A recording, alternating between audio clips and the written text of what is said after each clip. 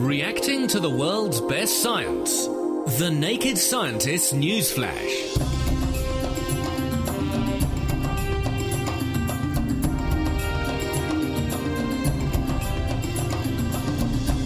This is The Naked Scientist with Chris Smith and with Helen Skulls. Helen, what have you got for us? Well, I've got a new study that reveals that undergraduates and fish have a lot in common, at least when it comes to counting. Well, the old wives' tale that fish have a 7-second memory has been well and truly blown out of the water. Sorry about that. With findings emerging that fish, in fact, have all sorts of elaborate behaviour. They can recognise, copy and deceive each other, and it turns out that they can count. Christian Agrio from the University of Padova in Italy led a team of researchers who put the counting skills of guppies and human students to the test by asking them to pick the larger of two groups of things. The undergraduates were shown a cluster of between 1 and 24 dots on a screen. One group of dots were flashed up for 150 milliseconds, followed by a second group of the same length of time, but a different number. The students were then asked, without counting out loud, to choose which of the two groups had more dots. Well, the fish were tested by being offered a choice of who to hang out with. It's already been shown that guppies are quite sociable creatures, and if they have the choice, they prefer to join a larger shoal. The experimental fish were put in a glass tank resembling a miniature soccer pitch, with two shoals visible at each goal end, basically at opposite ends of the pitch. And the research team watched each fish for 15 minutes to see which shoal they spent more time close to. Well, it turned out that both fish and college students performed almost identically in their tasks. They were both better at correctly picking the larger group of dots or fish when the ratio between the numbers was high. So, for example, they found it easier to distinguish between 24 and 4 than 24 and 20. And this only mattered up to the number 4. Below that, the ratio between the two numbers made no difference on their ability to pick out the larger group. So discriminating 3 from 4 was as easy as discriminating 1 from 4. Now, the fact that humans can do this shouldn't really come as a great surprise. Other primates have shown similar abilities. But the finding that guppies do it too is certainly intriguing, especially if you consider that primate brains tend to be around 1,000 times bigger than their fishy counterparts. Being able to distinguish between different sized shoals could clearly have an advantage for fish, but the study raises various questions about how these counting skills originated and whether it's independently evolved several times. Did they offer any insights as to how they think it might happen? Well, the authors do suggest in their paper that's published in the journal PLOS One that it really could be that there was a very ancient evolutionary origin going way back, and that we share the ability to do maths, no matter how bad you think you might be, with these ancient ancestors that we share as primates with fish. Because it's called subitizing, isn't it? And I think that it's very well developed in animals that tend to like to hang out in groups. Dogs can do it. There are various experiments of if you shortchange a dog, you put more food items into its bowl, and then actually when you reveal the bowl to the dog, there's fewer things there. The dog looks surprised. And they sort of use this as evidence that dogs have primitive counting ability. So it does sort of fit with animals that need to hang out in numbers and need to size up oppositions and things, that they should have that kind of innate ability.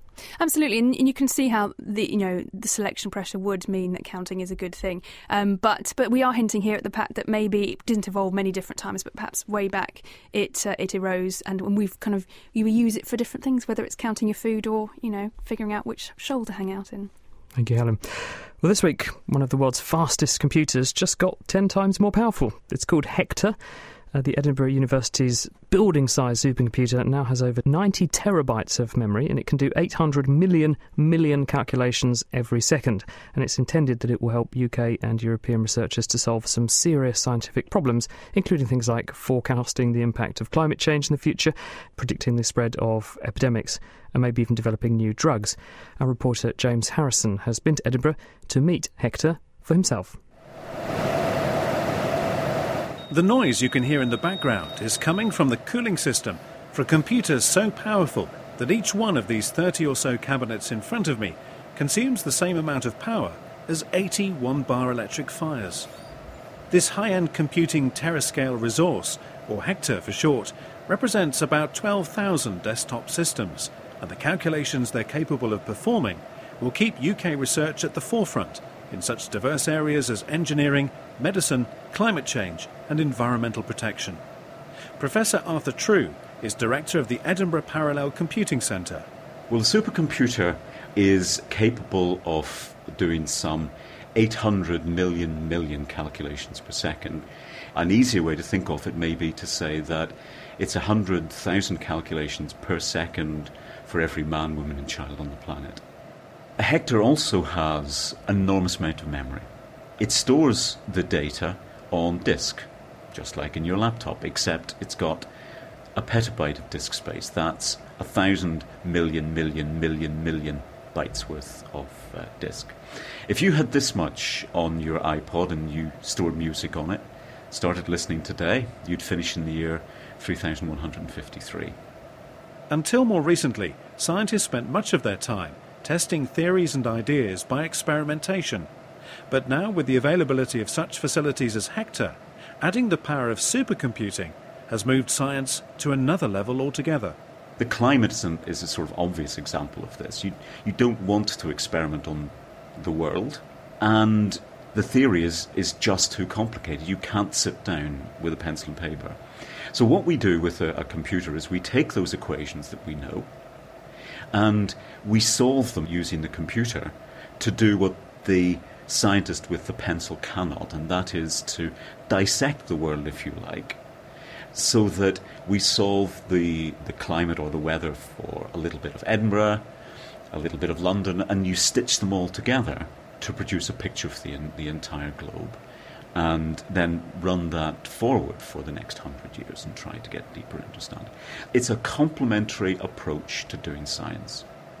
There are some 50 different research groups from around the UK that are using the facility. They span the range from biology and drug design through engineering, chemistry, and all the way to the environment.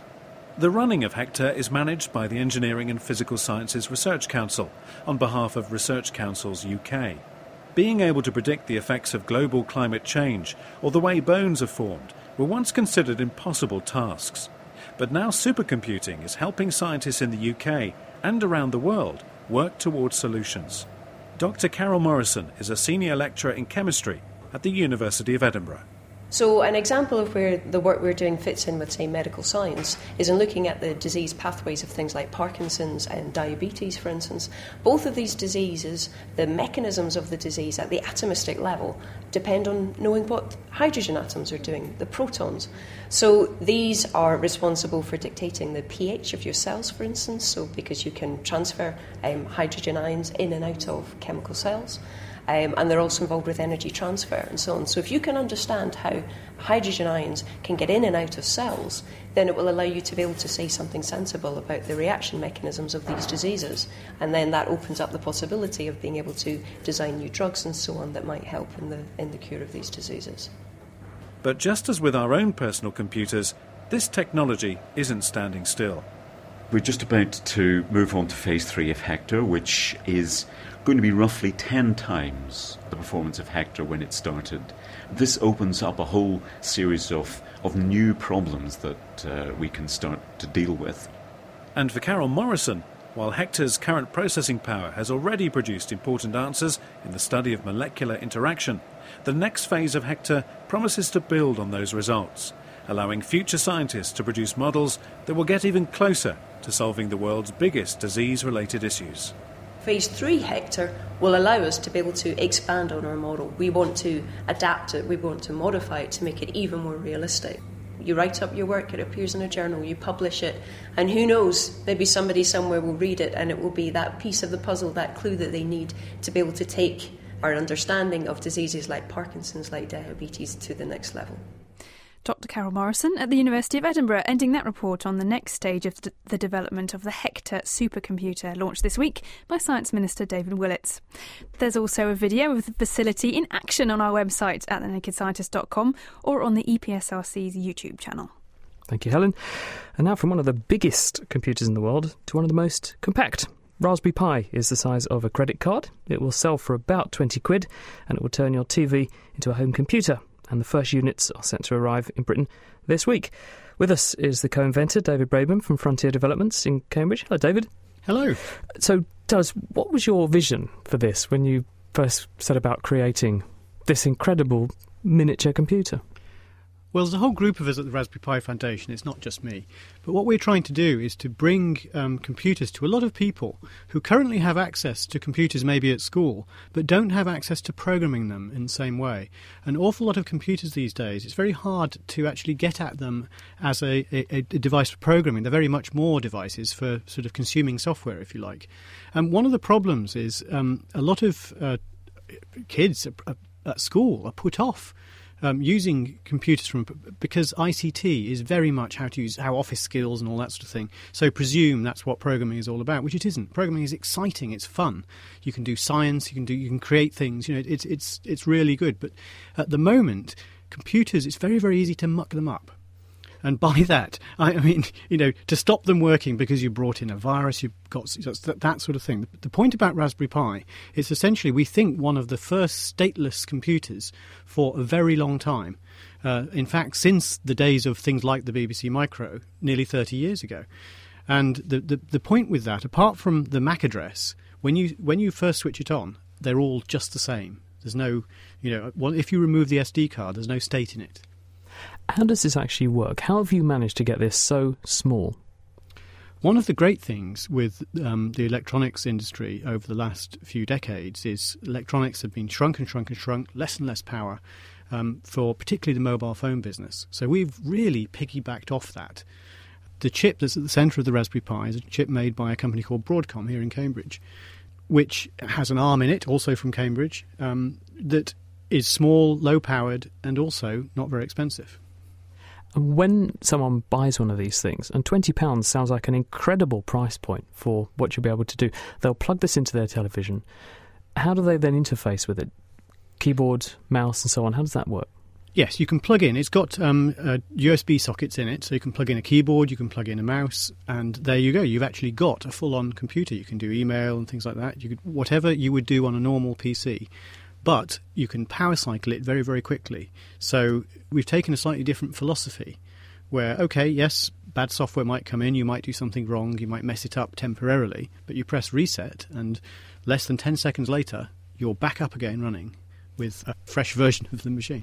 You brought up the BBC microcomputer, and that's, I think, where you made a huge name for yourself with a game which I know there are people in this room, well, including me, who will have played Elite, which you pioneered. We're still totally amazed that you managed to do with 32K what you did in that game. I mean, it took people a long time to catch up. What language will this run? Because the BBC computer was so amazing at its time because the language it ran, was so accessible. It was so easy to learn and it got you into it. What will you do with this? Well, actually, two of us wrote Elite in the original, back in 84. But what we do with this is we want the first versions, the ones that are going out this week, are what we call developer versions. And we're providing lots of different ways of using it. What we plan is later there will be a version that will be a lot more kid-friendly. There are several approaches, and what we want to do in the meantime is work out which is best. And one of them, interestingly, is actually BASIC, the original BBC BASIC. Because, to be honest, learning is what's important, and actually it's a really good system to learn with. So you'll be able to get it to run BBC Basic. This should get legions of kids programming. Is this who you're aiming this at then? We're going to try and get school kids countrywide, just Britain, or worldwide, to plug in on this because it's so cheap and it's something they can play with without really messing it up. Well, initial aim was just Britain, but I think worldwide is very hopeful. We've been approached by charities and all sorts of other people. The aim isn't just programming, it's doing creative things with a computer and really to break down the barrier of using the computer as a tool, which is something we saw a lot of excitement for in the 1980s, but that's sort of gone away. They're seen as really dull things. And what's amazing is if you talk about a kid, you say to a kid, oh, would you like to make an app or whatever? Then they go, oh, that's what you mean. Oh, that sounds a lot more interesting. And I think that's the distinction. The first units arrive tomorrow in Britain, we hope. What will you do with them? How will you scale the project up to then optimise it and then start marketing it? Right, well, we're hoping, assuming they all work fine and all that sort of thing, to be actually sending them out this week. We have a plan for increasing the scale of what we're delivering over the next sort of few weeks and months, which I think is very, very exciting. We have a good feel that the demand's high. We don't actually know how high it is, so it's actually very exciting on that side as well. And I know you said it's a foundation, but is it actually a business as well? Is there an aim to try to make money so that you can reinvest that in the development of this thing or make a profit? What's the model? Right, we are a charity, But that doesn't mean we can't make a little bit of money on each unit. It's a very small amount. And what we will be ploughing that back in to make the thing better, to produce what we can, and also to support it, because the other part of this is to support an online resource so that children, teachers, parents can upload things and download things to make it become a sort of self-supporting community, which I think could be really exciting. I'm certainly excited. David Braben, thank you very much for coming in to tell us all about Raspberry Pi, which arrives in the country tomorrow. Helen. Thank you. And with a bite-sized portion of further science news, here's Mira Synthillingham with our Naked Science Newsflash.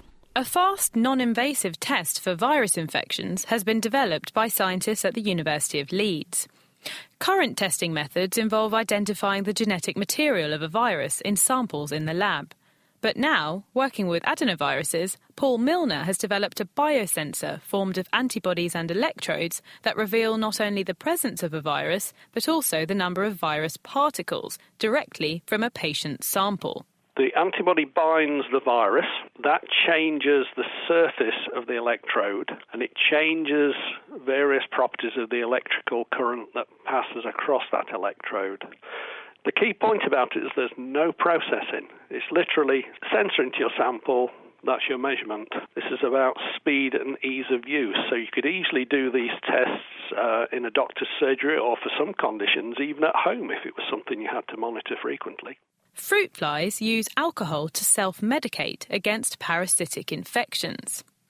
Larvae of the common fruit fly Drosophila melanogaster feed on microorganisms found on rotting fruit, exposing them regularly to a high intake of alcohol. The larvae are also vulnerable to infection with parasitic wasps, which eat the flies from the inside out and cause death.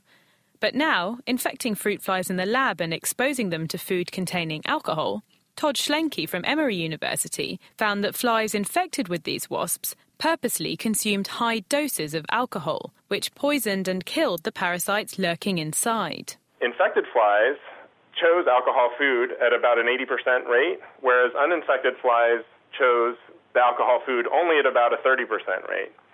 So flies that are infected, they realize they're infected, and they seek out alcohol to try to cure their infections. You know, these animals out in nature have really, really complex behaviors that can help them fight off infectious disease. We probably unknowingly have similar kinds of behaviors.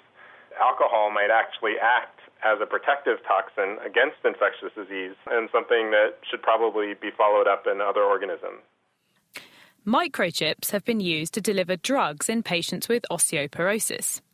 Ensuring patients take their drugs on schedule and at regular intervals can be a challenge when treating many medical conditions.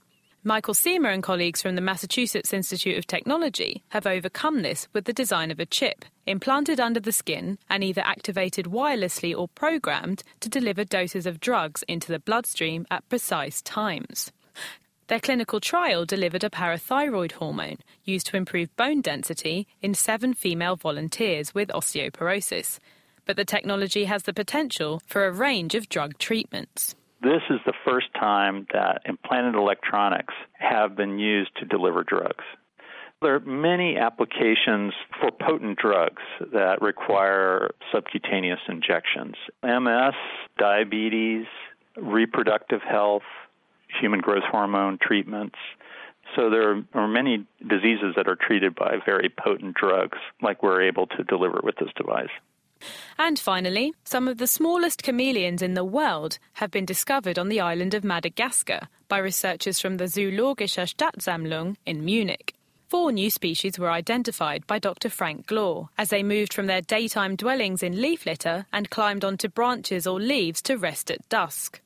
The smallest of the group, Bruchezia micra, is one of the smallest reptiles known and reaches a maximum of just 29 millimeters in length. It seems that the miniaturization of animals on small islands gives them a new ecological niche. The competition, for example, of invertebrates, of spiders or minor invertebrates are not existing in these islands, and so these animals can evolve into this particular niche that might be otherwise on the mainland occupied by larger animals. Images of these miniature chameleons can be found on our website, and the finding was published this week in the journal Current Biology. Mira Synthillingham. All those stories and the references are available on our website at thenakedscientist.com/news. The Naked Scientist Newsflash, reacting to the world's best science. For more information, look us up online at nakedscientists.com.